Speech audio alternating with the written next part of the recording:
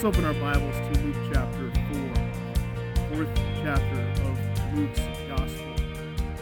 We are getting into, frankly, what is a fascinating section of Jesus' ministry in Galilee. This first section here, as we get into this, it's one that really establishes a pattern of his ministry for us as we see Jesus engaged in the teaching in the synagogue, the preaching of the kingdom of God in and around Galilee. And as we see, this is typical ministry for Jesus, but what was typical for him, what was normal and routine for his life and ministry, it was far from ordinary. He is nothing short of extraordinary, as every page of Scripture reveals. But we're going to see that all the more as we read this text. Look at verse 31 there. We'll start there in read to the end of the chapter. And he, that's Jesus, went down to Capernaum, a city of Galilee. And he was teaching them on the Sabbath, and they were astonished at his teaching, for his word possessed authority. And in the synagogue there was a man who had the spirit of an unclean demon. And he cried out with a loud voice, "Ha! What have you to do with us, Jesus of Nazareth? Have you come to destroy us? I know who you are, the Holy One of God." But Jesus rebuked him, saying, "Be silent, and come out of him." And when the demon had thrown him down in their midst, he came out of him, having done him no harm. They were all amazed, and said to one another, "What is this word? For with authority and power he commands the unclean spirits, and they come out." And reports about him went out into every place in the surrounding region. And he arose and left the synagogue and entered Simon's house. Now Simon's mother-in-law was ill with a high fever, and they appealed to him on her behalf, and he stood over her and rebuked the fever, and it left her. And immediately she rose and began to serve them. Now when the sun was setting, all those who had any who were sick with various diseases brought them to him, and he laid his hands on every one of them and healed them. And demons also came out of many, crying, "You are the Son of God." But he rebuked them, and would not allow them to speak, because they knew that he was the Christ. And when it was day, he departed and went into a desolate place. And when the people sought him and came to him and would have kept him from leaving them, but he said to them, "I must preach the good news of the kingdom of God to the other towns as well, for I was sent for this purpose." And he was preaching in the synagogues of Judea. That section, from verse 31 to verse 44, it tells a series of stories, accounts about the actions of Jesus and then the reactions of people to what he did, what he said. And as we see there, from start to finish, the focus is all on Jesus' teaching. This is a particular Sabbath day in this account in a Capernaum synagogue. Starting in verse 33 to the end of the chapter, it covers about a day and a half, but just one vignette that focuses on a day in the life of Jesus Christ there in the synagogue, on a Sabbath day. And once again, we find Jesus, as we always find him, teaching the Word, explaining Scripture, preaching the gospel. Verse 31 says he went down to Capernaum and he was teaching them on the Sabbath. And then in verse 44, kind of like bookends on either side, verse 44, he's preaching in the synagogues of Judea. As Jesus explained the Word of God to people, we see some reactions here to his teaching. Verse 32, it says the people were astonished at his teaching. That is a universal and frequent rejoinder to what Jesus did in the synagogue. Whenever he taught, people familiar and unfamiliar with him, friends and enemies alike, everyone is amazed, everyone is astonished at Jesus' teaching. There are even some arresting officers, some officers who were deployed for the purpose of hooking him up, cuffing him up, taking him back, and they couldn't arrest him. And their testimony at the time was, look, no one ever spoke like this man spoke. The universal reaction to Jesus' teaching was amazement, wonder, astonishment, awe. There's another reaction listed here in the text, though. It's a non-human reaction. We see demons here reacting to Jesus' teaching as well, and they're absolutely petrified. Demonic spirits, they also manifest throughout the Gospels. They manifest a universal reaction to Jesus. They recoil from him in terror at the presence of Jesus Christ. Listen, demons for us are the source of all manner of nightmares and Hollywood movies and frightening myths and stories and tall tales and all that. But for demons, their horror stories, their Hollywood nightmares are all about dreadful encounters that they've had with Jesus Christ. And that reveals something very important about Jesus' authority. Jesus not only possesses authority over all truth, over every fact by his teaching, he possesses authority over all the creatures of the world, including those creatures that are irredeemably fallen. The demons know Jesus as the coming judge. They know him as the one who will sentence them to their eternal punishment. And not only that, but he'll execute their punishment. These demons are unable to restrain their dread in the presence of the Holy One. When they encounter the holiness of God in Jesus Christ, they know the authority he possesses. They know the power he has to execute judgment upon them. Whenever they're in his presence, they exhibit absolute terror. How I wish that human beings who are redeemable in this earthly life, how I wish that they would all have the same good sense to fear Christ like that, so that they might be saved from coming judgment, which is just as certain, just as terrifying, just as dreadful. Would that we would all bow the knee before Christ like that. After Jesus silences the demon, sends it away, his action there opens another window into the extent of Jesus' authority and his power. And we see it first, as we read, in the case of Simon Peter's mother-in-law. Don't ever speak a word against your mother-in-law, okay? Jesus loves mother-in-laws. He heals them.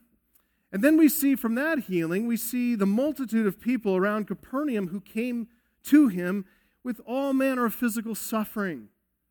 And that shows us again that Jesus possesses authority, and this time over inanimate things like sickness and disease. He's up all through the night, healing all the sick, all the oppressed of Capernaum. By the will of God, Jesus has command over every molecule in the universe, yes, even bacterial molecules, even viruses. As we read earlier from Colossians 1:15-17, he is the creator and sustainer of all things. So when Jesus wants to step in and arrest the decay of the curse, when he wants to step in and subvert the law of entropy, where everything is moving toward a state of disorder, when Jesus wants to momentarily halt the curse for the purpose of healing, to alleviate suffering, to remove affliction, you know what? He does it. He does it. It's by his will, by God's authority, by the divine will. As we've learned, Jesus came on a mission. He came to fulfill the word of Isaiah 61, 1-2, which he explained to his own home crowd in Nazareth. He said, he has anointed me to proclaim good news to the poor. He sent me to proclaim liberty to the captives, recovering of sight to the blind, to set at liberty those who are oppressed. To see Jesus' ability to accomplish that mission.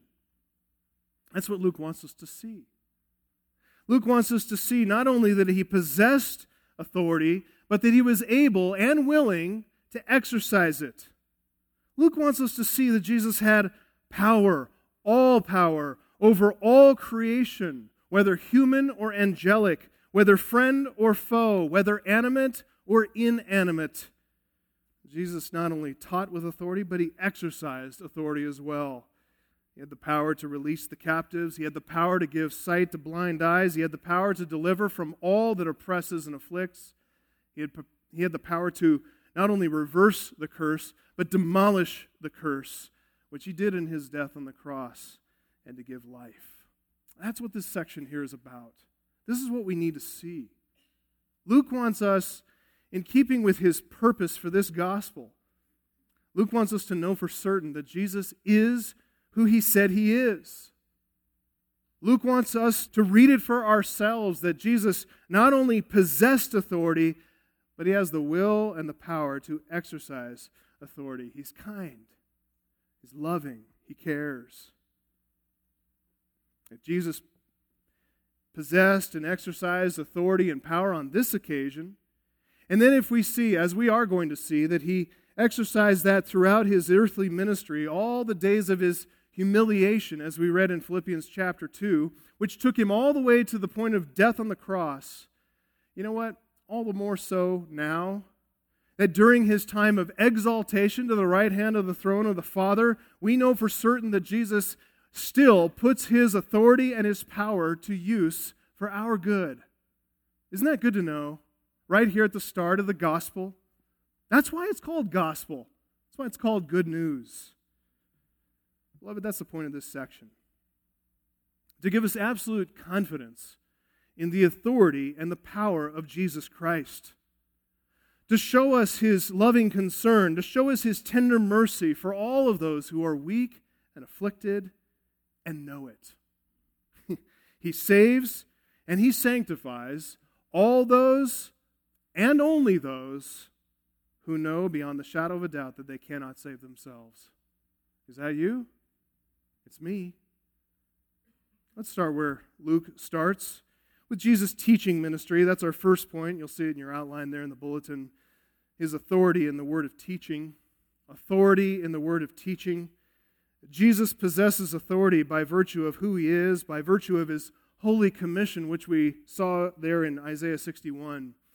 And his authority is manifestly evident, firstly, in the authoritative word of his teaching. Look at verses 31 to 32 again. He went down to Capernaum, a city of Galilee, and he was teaching them on the Sabbath. And they were astonished at his teaching, for his word possessed authority. Now those two verses, they do a couple of things. One, they form a transition between Nazareth and Capernaum.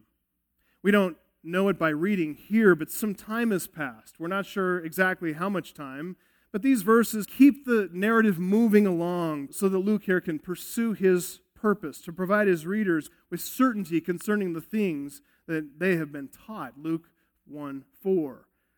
Luke wants us to know that when Jesus left Nazareth, he did not leave with his tail between his legs.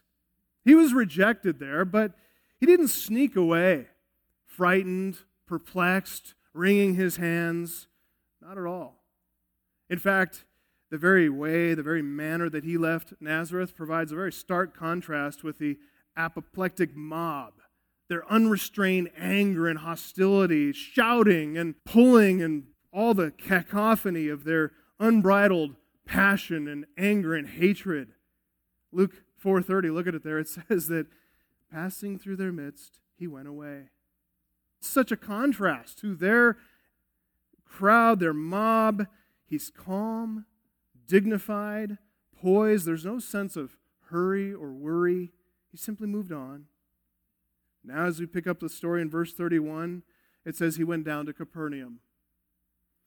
Down, that's a geographical reference point. Capernaum is situated to the northeast of Nazareth, above Nazareth on the map, but it's about 2,000 feet below Nazareth in elevation. Nazareth is up in the hill country, sitting at about 1,200 feet. Capernaum is nearly 700 feet below sea level. Fascinating part of the earth. And this is the place here on the north shore of the Sea of Galilee. This is the place that became the base of Jesus' teaching ministry, kind of a hub as he went and ministered in and around Galilee. Capernaum was far from Judea, far from the religious establishment and the jealous gaze of the religious leaders in Jerusalem, It was also far enough away from Tiberias, which was down south on the western shore of the Sea of Galilee, and that was the capital city of the tetrarch Herod Antipas.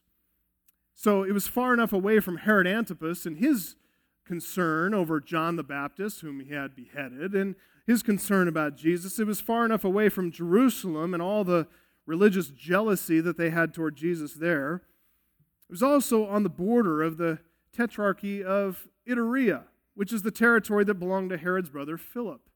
So getting too close and meddling in Capernaum could send the wrong message to Philip, and if Philip were to meddle, it would send the wrong message to Herod Antipas. So it was kind of a safe place right there between conflict. Capernaum was well situated there to fly under the radar, so to speak. It didn't receive too much religious or political attention, which was very good. Very good. This allowed Jesus the freedom to teach, to develop people, to spread the news of the kingdom without drawing too much unwanted attention. But at the same time, Capernaum was not utterly remote and isolated. It was small, but it was not insignificant. It was a little fishing village. But it had grown up a bit into a sizable town, and it became kind of a hub of Galilean fishing industry. The land around Capernaum was fertile. It was perfect for agriculture, all kinds of agriculture. So commercially, Capernaum had a lot to offer. There's a trade route, an ancient trade route called the Via Maris, the Way of the Sea, and it connected Egypt with Mesopotamia, which runs right through the land of Israel. And it runs right around the Sea of Galilee, just a short distance from Capernaum. And since this city, as I said, is a border town that's kind of between the tetrarchies of Philip and Herod, because of the commerce and because of the trade, it was the perfect spot for a customs office. We're going to be introduced to Matthew, the tax collector, a little later, who was situated there in Capernaum. That's where we find Matthew. That's where Jesus finds Matthew. So the inhabitants, as one commentator says, were primarily Jews in Capernaum. They labored as fishermen, farmers, artisans, merchants, and officials, including tax collectors. It was a perfect place. Under the radar, busy, populous, active, a lot of communication, a lot of network with the rest of the land of the Jews in Judea. It's easy to see what made this an attractive spot for Jesus to use as his base of operations. Provided him with the freedom from the wrong kind of scrutiny, provided him with ease of travel, provided him with the ability to spread the word, teach the word deeply, let it spread quickly and widely to promote the kingdom of God. Now, as I mentioned, verse 31 provides a summary, covers a bit of time, and we learn from Matthew's gospel something that Luke really just passes over, and that's the calling of the first four disciples. You can just jot down in your Bibles there and come to it later, Matthew 4:18-21. That section talks about Jesus choosing his first four disciples. These are men who, it's Peter and his brother Andrew, it's James and his brother John. These men had first met Jesus at the Jordan, where they were with John the Baptist. They met Jesus there, and when John pointed Jesus out to them, they left John and went and followed Jesus. They were there at the wedding in Cana, where he turned water into wine. And at some point, they probably also saw the clearing of the temple, but at some point they returned to their fishing businesses. They went back to their making a living on the shores of the Sea of Galilee in Capernaum. As I said, Capernaum had a thriving fishing industry. One historian tells us the residents invested a good bit of money and sweat equity into that place to build a harbor that supported a fleet of fishing vessels, as well as a seawall. The seawall was about an 8-foot wide seawall, stone. It was extended along Capernaum's 2,500-foot promenade. So it was kind of like a boardwalk that ran along the sea. 8-foot seawall, which provided protection from the sea, but also a place to build piers that extended out into the sea itself. Somewhere in the white spaces then of Luke 4:31, Jesus came walking along that seawall looking for these men. He's on the shores of Capernaum looking for these four guys. He gave the same command to the two sets of brothers, "Follow me." And immediately, Simon and Andrew left their nets. James and John left the boat and their father behind. They followed him. These men here Peter and Andrew, James and John, they're here with Jesus in verse 31. They're there to hear him teach week after week in the synagogue. And on this particular occasion in Capernaum, hearing his teaching and being with the rest of the people who found his teaching nothing less than astonishing. He's the most amazing teacher anyone had ever heard. He is the most amazing teacher who has ever been heard on this planet, ever. Why? Verse 32, because his word possessed authority. It possessed authority. The very best of teachers that we know and love. I could list John MacArthur, Martin Lloyd-Jones, Charles Spurgeon, Martin Luther. We could name so many figures from church history. John Chrysostom in the early centuries of the Christian church was called the golden-mouthed. I mean, imagine hearing some of these. Athanasius with the power of his preaching. All these teachers that we know, and every single one of you has people in your life who've made an impact on your life because of the strength of their teaching. None of them, not one of them, possess authority. None of them possess authority. When they are at their very best, it is because they have stayed very near, very precisely, very doggedly near to the only true authority, which is the Word of God. That's where the authority is found. That's the locus of authority. Anybody who strays from this loses authority. No matter what their charisma and their gifting is, they lose their authority. They abandon their right to speak and command your conscience because they've departed from this. There is no authority in the word of men. None. But in the word of God, there is an inherent, there is an irrefutable, attention-arresting authority that is unquestionably divine. That's what people heard whenever Jesus taught. His teaching absolutely stopped people in their tracks because they knew instinctively that what they were hearing was not the voice of any mere man. They saw a man, but they're hearing the voice of God.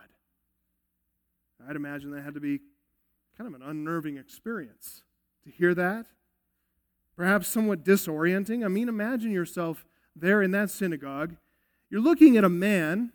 He's dressed just like you're dressed. Every appearance, he's just a normal person. Flesh and blood, entirely human. And yet, when he opens his mouth, when he starts teaching, out of a very human mouth comes powerful, penetrating, authoritative truth. Not in the voice of any man that you've heard, but in the voice of, well, the author, the one who wrote the Scripture, and he speaks in the manner that God intended it to be spoken. No wonder they were astonished. Over in the parallel account in Mark 1, 21 to 28, Mark says this about Jesus' teaching. He says, that's Jesus, his disciples, they went into Capernaum, and immediately on the Sabbath he entered the synagogue and was teaching, and they were astonished at his teaching, for he taught them as one who had authority, and not as the scribes. How did the scribes teach? They taught by quoting each other. They were the authorities. And they pitted one authority against the other. They were like professors in a seminary. They were like professional scholars and academics. They made a living by quoting each other, by stroking some people's authority and disagreeing with others, getting themselves published and known by the opinions that they had. They published articles in arcane journals, remote and distant from the interest of normal folks, and there were layers upon layers upon layers of human opinion that over time had really obscured the clarity and dulled the power of the undiluted Word of God. The scribes were boring people to death. I mean, putting them to sleep. Some of you, please wake up. They were putting them to sleep. They were simply reciting the teaching of other scholars and other scribes and other popular rabbis who came before them. And instead of the people eating 6-ounce chunks of meaty truth, listening to the scribes was like trying to swallow chalk dust. It was like stifling, dead, choking, oppressive, utterly irrelevant and entirely lifeless, not to mention devoid of nutrients. When Jesus came upon the scene, when he opened the Scriptures, he did so with a kind of passion and energy, with the kind of sincerity and sobriety of mind which was shared by none but the divine author himself. It was an encounter with the living Word of God, which Hebrews 4:12 says the Word of God is living and active, sharper than any two-edged sword, piercing to the division of soul and spirit, things that can't be divided by us, right? Piercing to the division of the soul and the spirit, of the joints and the marrow, discerning the thoughts and intentions of the heart. Can you imagine sitting before a man who's cutting you open like that with the very word that he speaks? That's what people were hearing. Whenever Jesus taught them, that's what they were hearing. Imagine that. Being in the presence of that powerful, undiluted voice of authority. Sharp, penetrating, inescapably convicting. But for all those who humbled themselves before that word, it's profoundly life-changing. It's transformative. It had power to change their lives. No wonder they were astonished at his word, right? Now, not only was there authority in the word of Jesus' teaching, but point two, we see the manifestation of power, of energy, in the effect on a spiritual being. This is Jesus' authority in the word of command. Authority in the word of command. I just looked over at Ryan over there, and as I think about Ryan and Wes and others who've been involved in law enforcement, I think about the thing that they're taught in the academy, in law enforcement, which is called command presence. An officer, when he comes onto a scene, he needs to exercise a sense of command presence. He needs to show up, and he needs to be perceived by everybody there, and we're talking about maybe some very violent criminals. He needs to be perceived as the one in charge. Jesus had that command presence. Not just the presence, but the command. And his command, his very word, was like firing a bazooka at the problem. It's not just the authority that came through his teaching. His teaching authority held sway over the consciences of those who heard his teaching. But Jesus' authority isn't limited just to the consciences of human beings. His authority extends to every creature. Every creature who has a mind. That includes the angelic realm as well. And Luke wants us to see that Jesus possesses absolute authority, sovereign authority to command all creatures, human and angelic, whether holy angels or fallen demons, all. And listen, this is what we need to see. If Jesus can command demons, which are powerful, more powerful than us, certainly, which are malevolent, spiritual beings that everyone universally considers the most supremely rebellious against God's authority, the most hostile to his will, if Jesus can command them, then his sovereign authority would seem to be sufficiently demonstrated, right? We have no reason to doubt. And that's why this is written, beloved. We need to see the authority of Jesus Christ as a settled matter, firmly established, a matter of fixed certainty for us. And if we learn to submit ourselves to that authority, his authority, then we benefit from the care of that authority, don't we? We rest in the confidence that his sovereign authority is watching over us at all times for our good. And nothing, Romans 8:38, neither death nor life, nor angels, nor rulers, nor things present, nor things to come, nor powers. It's a pretty exhaustive list, isn't it? Nor height, nor depth, nor anything else in all creation will be able to separate us from the love of God in Christ Jesus our Lord. Look, that's the point we need to see here. As we get into verse 33 and following, Luke is giving us a close-up view of one of these Sabbaths, a particular occasion when a demon spoke out. That would be a day in church you would not soon forget, right, kids? You'd be talking about that for the rest of your life. I need to pay attention in church and not sleep ever. So starting in verse 33, we read, "In a synagogue, there was a man who had the spirit of an unclean demon." Luke here combines several terms, spirit, unclean, and demon. It's kind of an awkward phrasing, but he wants us to be abundantly clear about the kind of spirit that he's talking about. Those terms really cover all the bases. They leave no doubt whatsoever about the nature of this creature. First of all, we see it's a spiritual being, not a physical one. It's non-corporeal, which means it doesn't have a body. And that means that this is a reality here, what we're seeing in this demon. It's the reality that is for us as human beings. It's unseen. This demon inhabits a world that is really not known and understood by us. There's a mystery to this being, a mystery to the world he inhabits. It's a creature that inhabits an immaterial world, one that runs in parallel to our physical world, and it's the abode of the angelic and demonic creatures. It's a spirit. Secondly, it's an unclean spirit. That is to say, it's not an angelic, holy angel. It's a foul fiend, straight from the pit of hell. A characteristic of uncleanness, it refers to a moral impurity that is endemic to this creature. It's vileness. Thirdly, just in case there's any doubt left about the kind of creature we're talking about an unclean, demonic spirit. Demonic.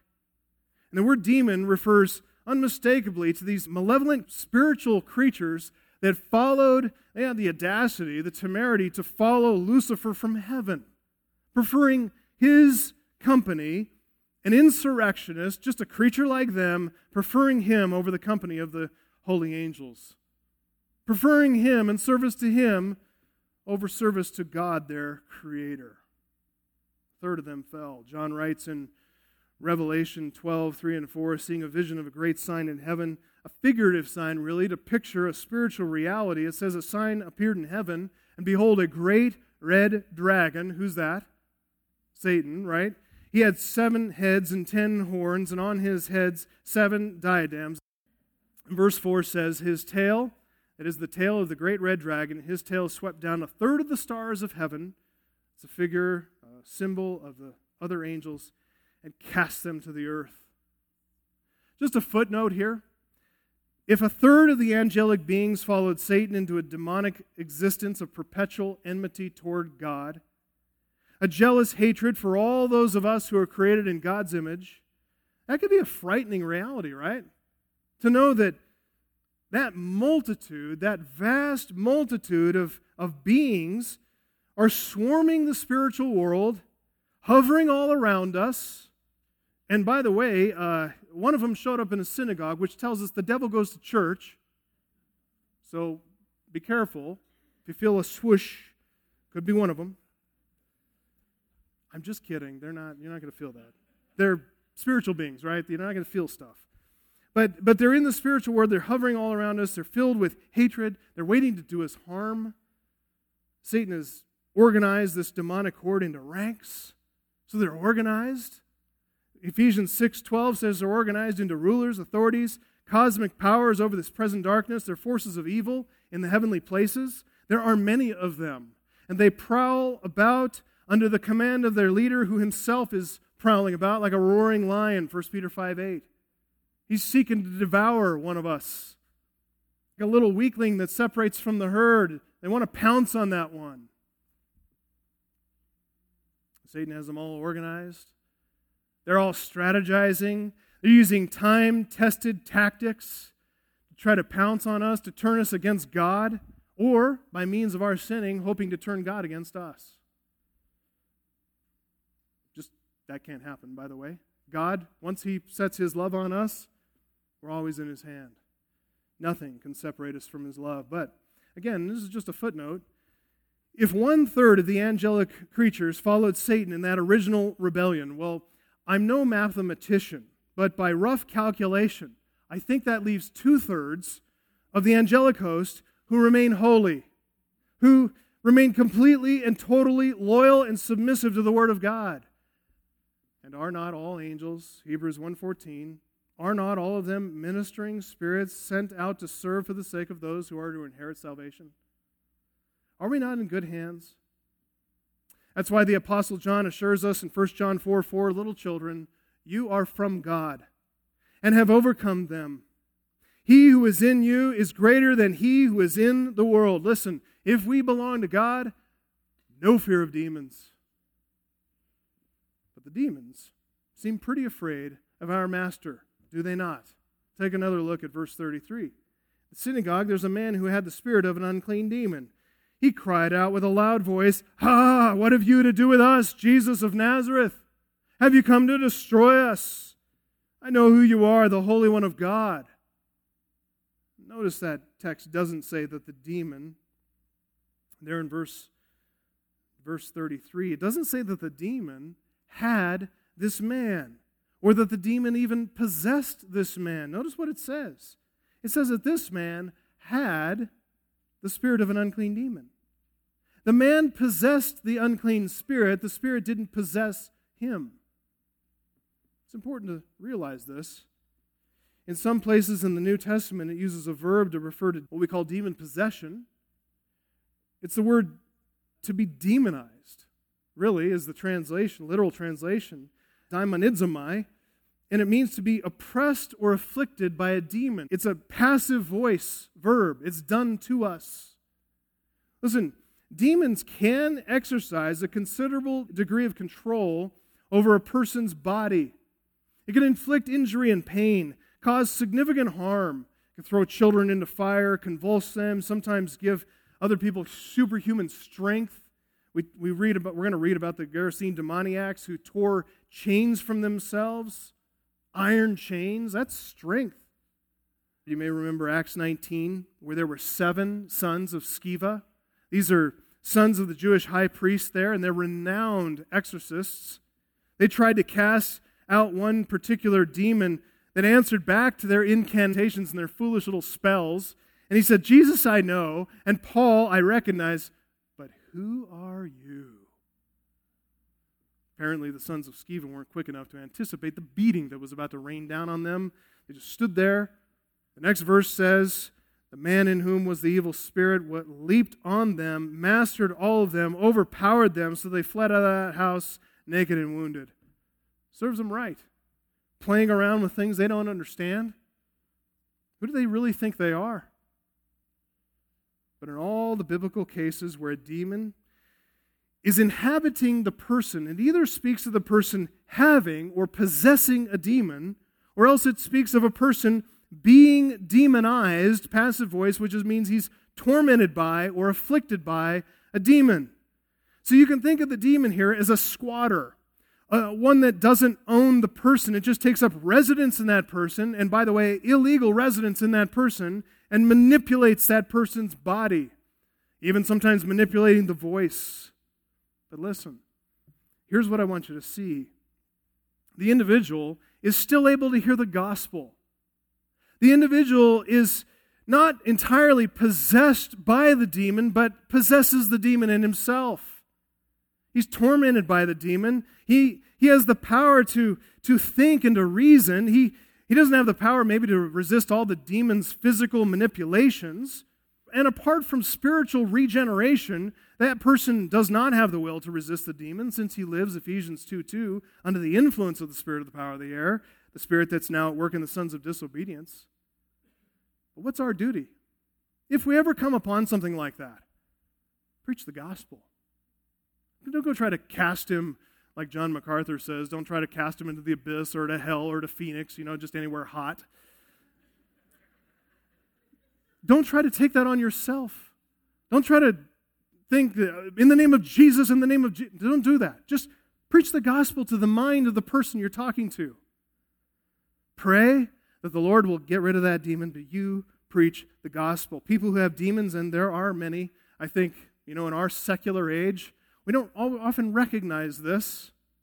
You go around the world, they understand the force of the demonic. Here in our secularized age, I think what we've done is we've said anything that looks like the demonic, we've just put a medical term on it. and we've medicated it. We've tried to subdue the symptoms that we see with drugs.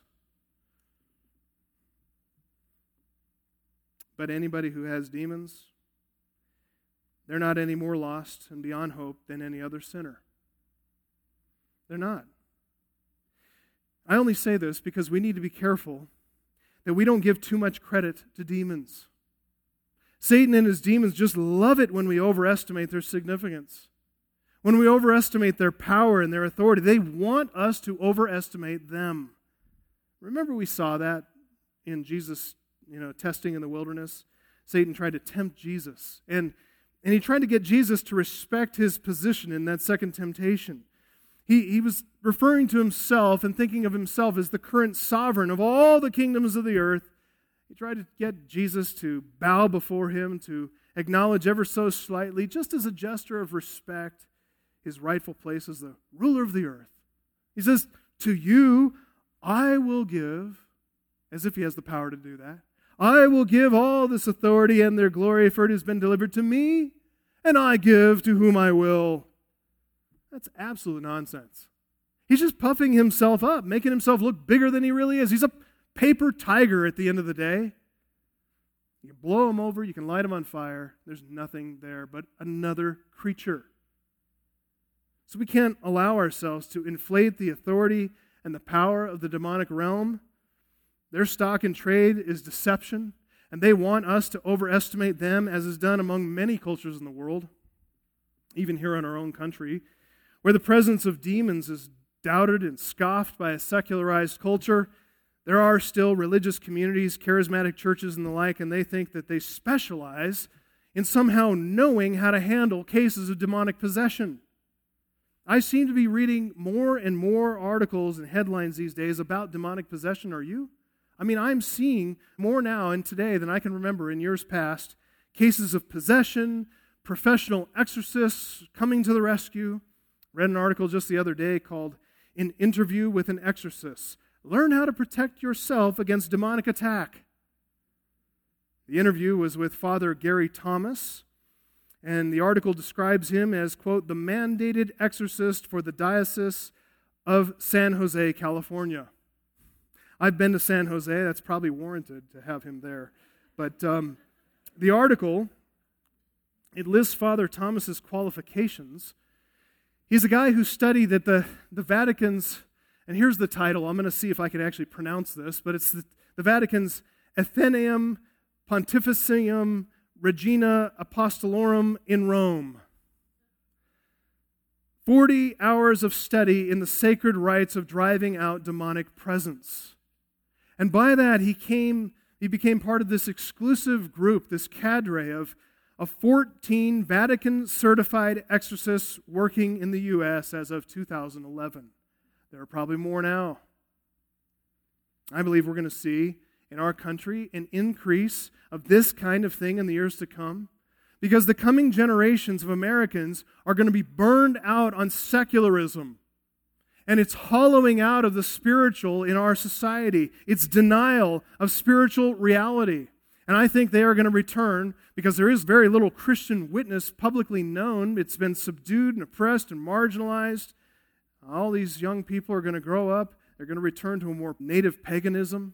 They're going to return looking for answers into a perverted forms of spirituality. When that happens, folks, we need to be there. We need to be there ready with the truth to teach them, to help them understand. We don't want to make the mistake of overestimating demons. We also, on the other hand, we do not want to underestimate them either. Here's what we need to do. We need to rightly estimate the demonic. We need to understand these beings biblically, because that'll help us to discern their true activity. We studied already, didn't we, how Satan attacked Jesus, Luke 4, 1-13. And we can watch for the same tactics that he employed against Jesus. We can watch for the same tactics against us. We can discern the many and the various ways that he entices all of us to commit sin. Because that's the point for us as Christians. It's not to inhabit and possess or to get into us or whatever. It's to just get us to sin.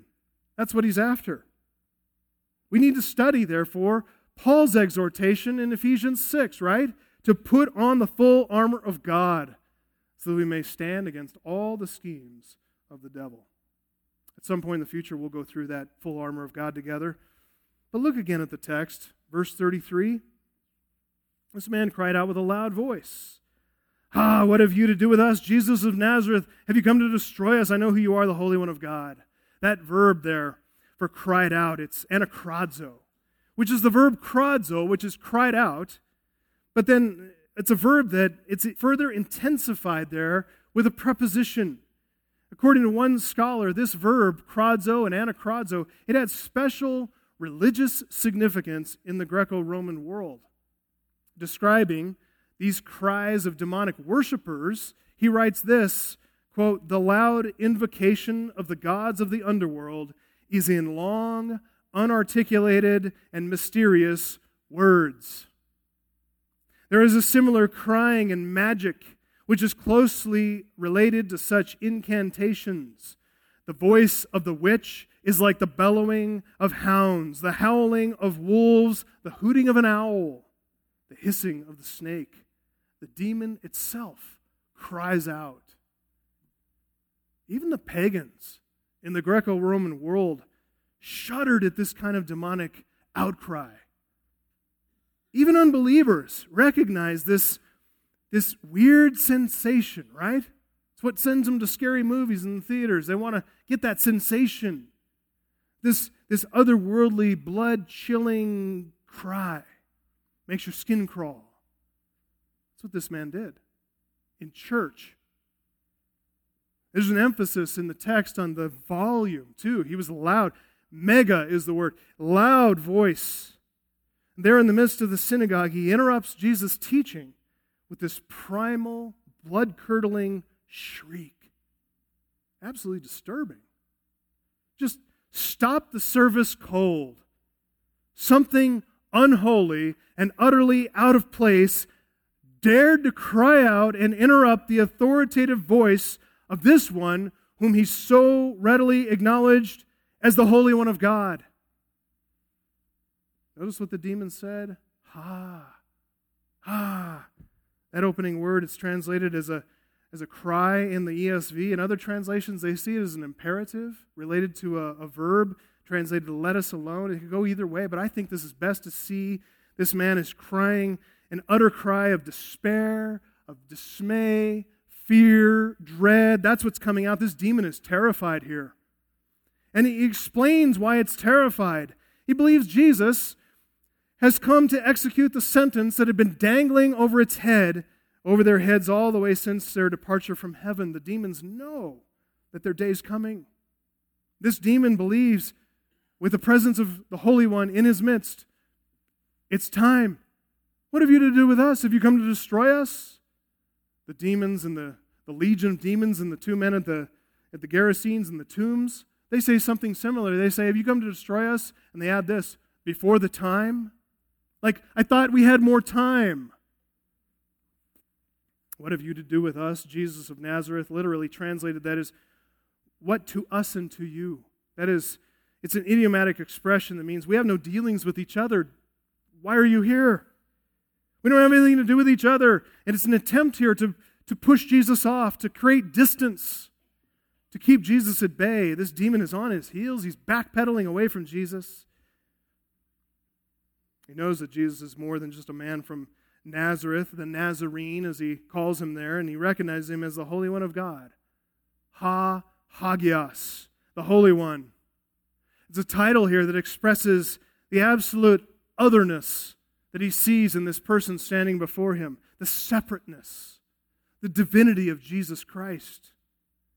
Think about this. When this demon comes into the presence of the holy, this demon has the same skin-crawling, blood-curdling, hair-raising experience and sensation that we feel when we consider the demonic. What the demonic being feels in the presence of the terrible, ineffable holiness of the Son of God, look, if the demon had skin, it would be crawling. If it had skin and hair on that skin, the hair would be standing up on end on this demon. He's terrified.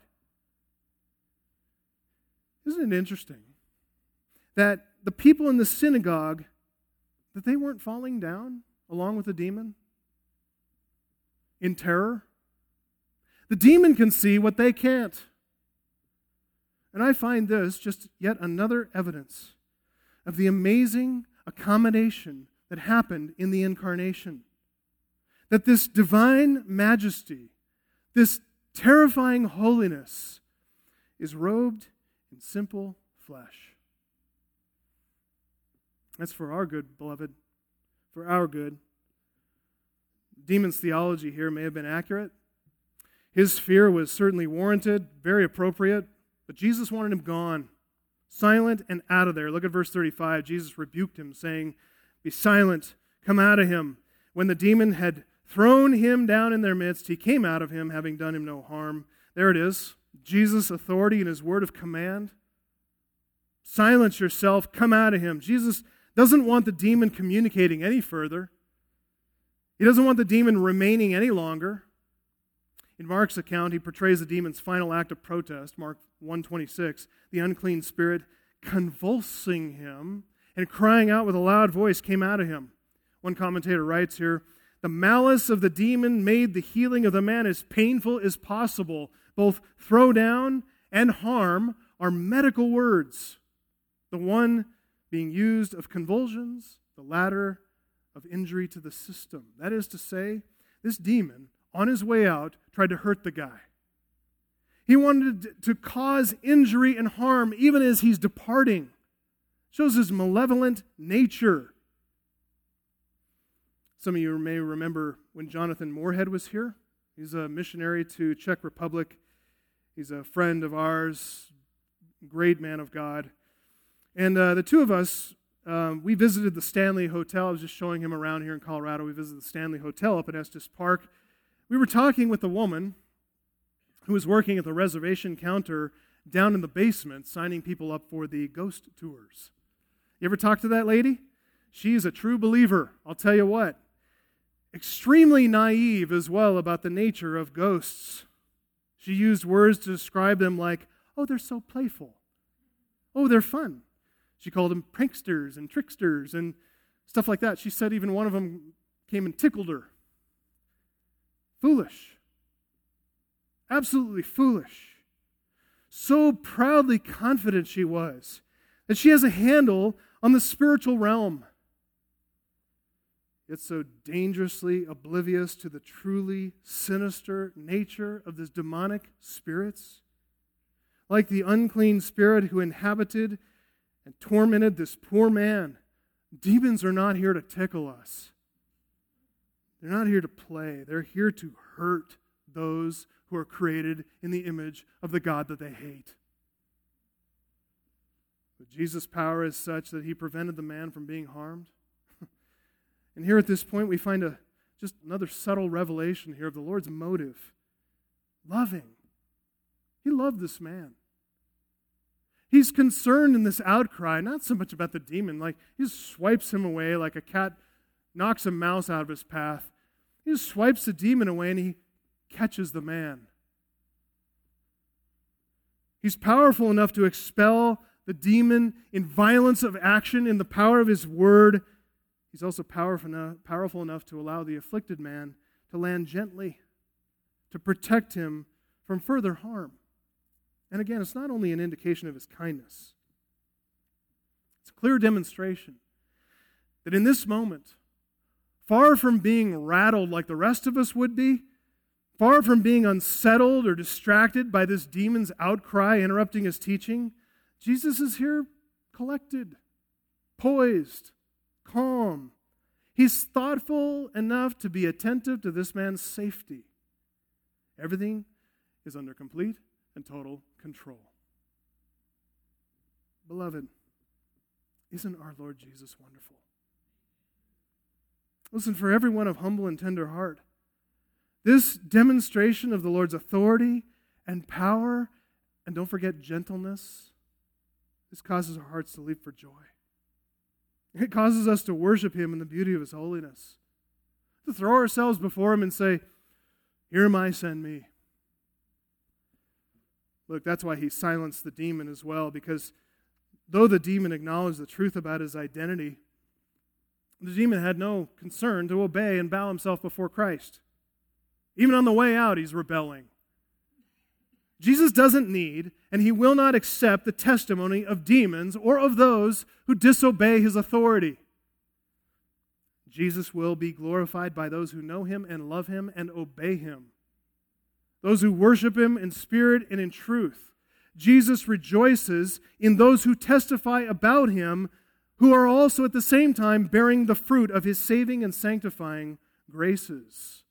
But those who test him, those who are characterized by disobedience, those who rebel against his authority, like this demon, he will one day silence their voices and he will command them not to speak and to go from his presence.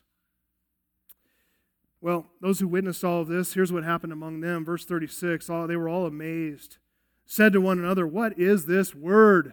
For with authority and power he commands the unclean spirits, and they come out." Reports about him went out into every place in the surrounding region. That word amazed, thambos, Luke uses that word several times to indicate just a spellbinding astonishment. Complete amazement, total wonder at something inexplicable. People here are absolutely awestruck. But after they've been silent a while, the experience wears off enough, they start talking. Excitedly going on and on about what they've just witnessed. Notice some repeated words here, verse 32 and then here as well. The word logos, it's translated as teaching in verse 32, but it's logos and it's translated word here. And there's another word back in verse 32. It's the word exousia, which is translated authority in both places. Along with the word that the people added here, in conjunction with the word authority, they added the word power. What word is this that with authority and with power he commands? This shows us what Luke wants us to see here very, very, very clearly. Here's the point. Jesus' word is authoritative and it possesses real power. To what extent? Can you give us a for instance? Oh yes, I can. He commands the unclean spirits that come out. That's the substance of the reports that went out into every place in the surrounding region. And folks, that's what we need to hear as well. In a world that seems to us to be spinning out of control, we live under the care of sovereign authority. This sovereign authority, one named Jesus the Nazarene. Not everyone exposed to Jesus' astonishing authority responds in the same way.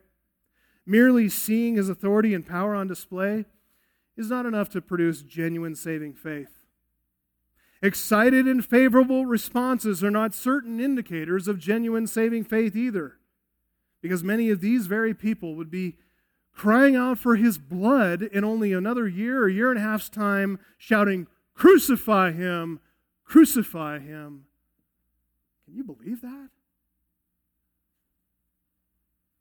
Unbelief is powerful. We could say this too, as illustrated in the demon, that even right theology, it's not an indication of genuine saving faith either. Right theology is necessary. After all, faith comes by hearing, not by hearing bad theology, mind you, but by hearing the true word, the true message, the true teaching about Jesus Christ. But here's the difference. God must, by his sovereign grace, enter into a life, regenerate, and give the gift of saving faith. And beloved, you must repent of your sins, believe the gospel, yield yourself completely and fully to the Lord Jesus Christ, committing to obey him fully, following him fully in obedient faith. Look, that is proof positive that this astonishing authority, this powerful word of Jesus, has had its saving effect in your life as well. Would you join me in a word of prayer? Heavenly Father, we are so grateful that you sent the Son, Jesus Christ, and that this account is recorded for us here in Luke's gospel. I thank you for the wisdom that you, by your Spirit, gave to the writer Luke, who was concerned to set up an orderly account that we could walk through this gospel narrative in a right and fundamental and systematic order, propelling our minds along from one piece of evidence to another to draw the proper conclusion that there is no other Savior than Jesus Christ our Lord. We love you and commit ourselves to you afresh this day. Ask that you would go with us and fill us with the wonder of his holiness.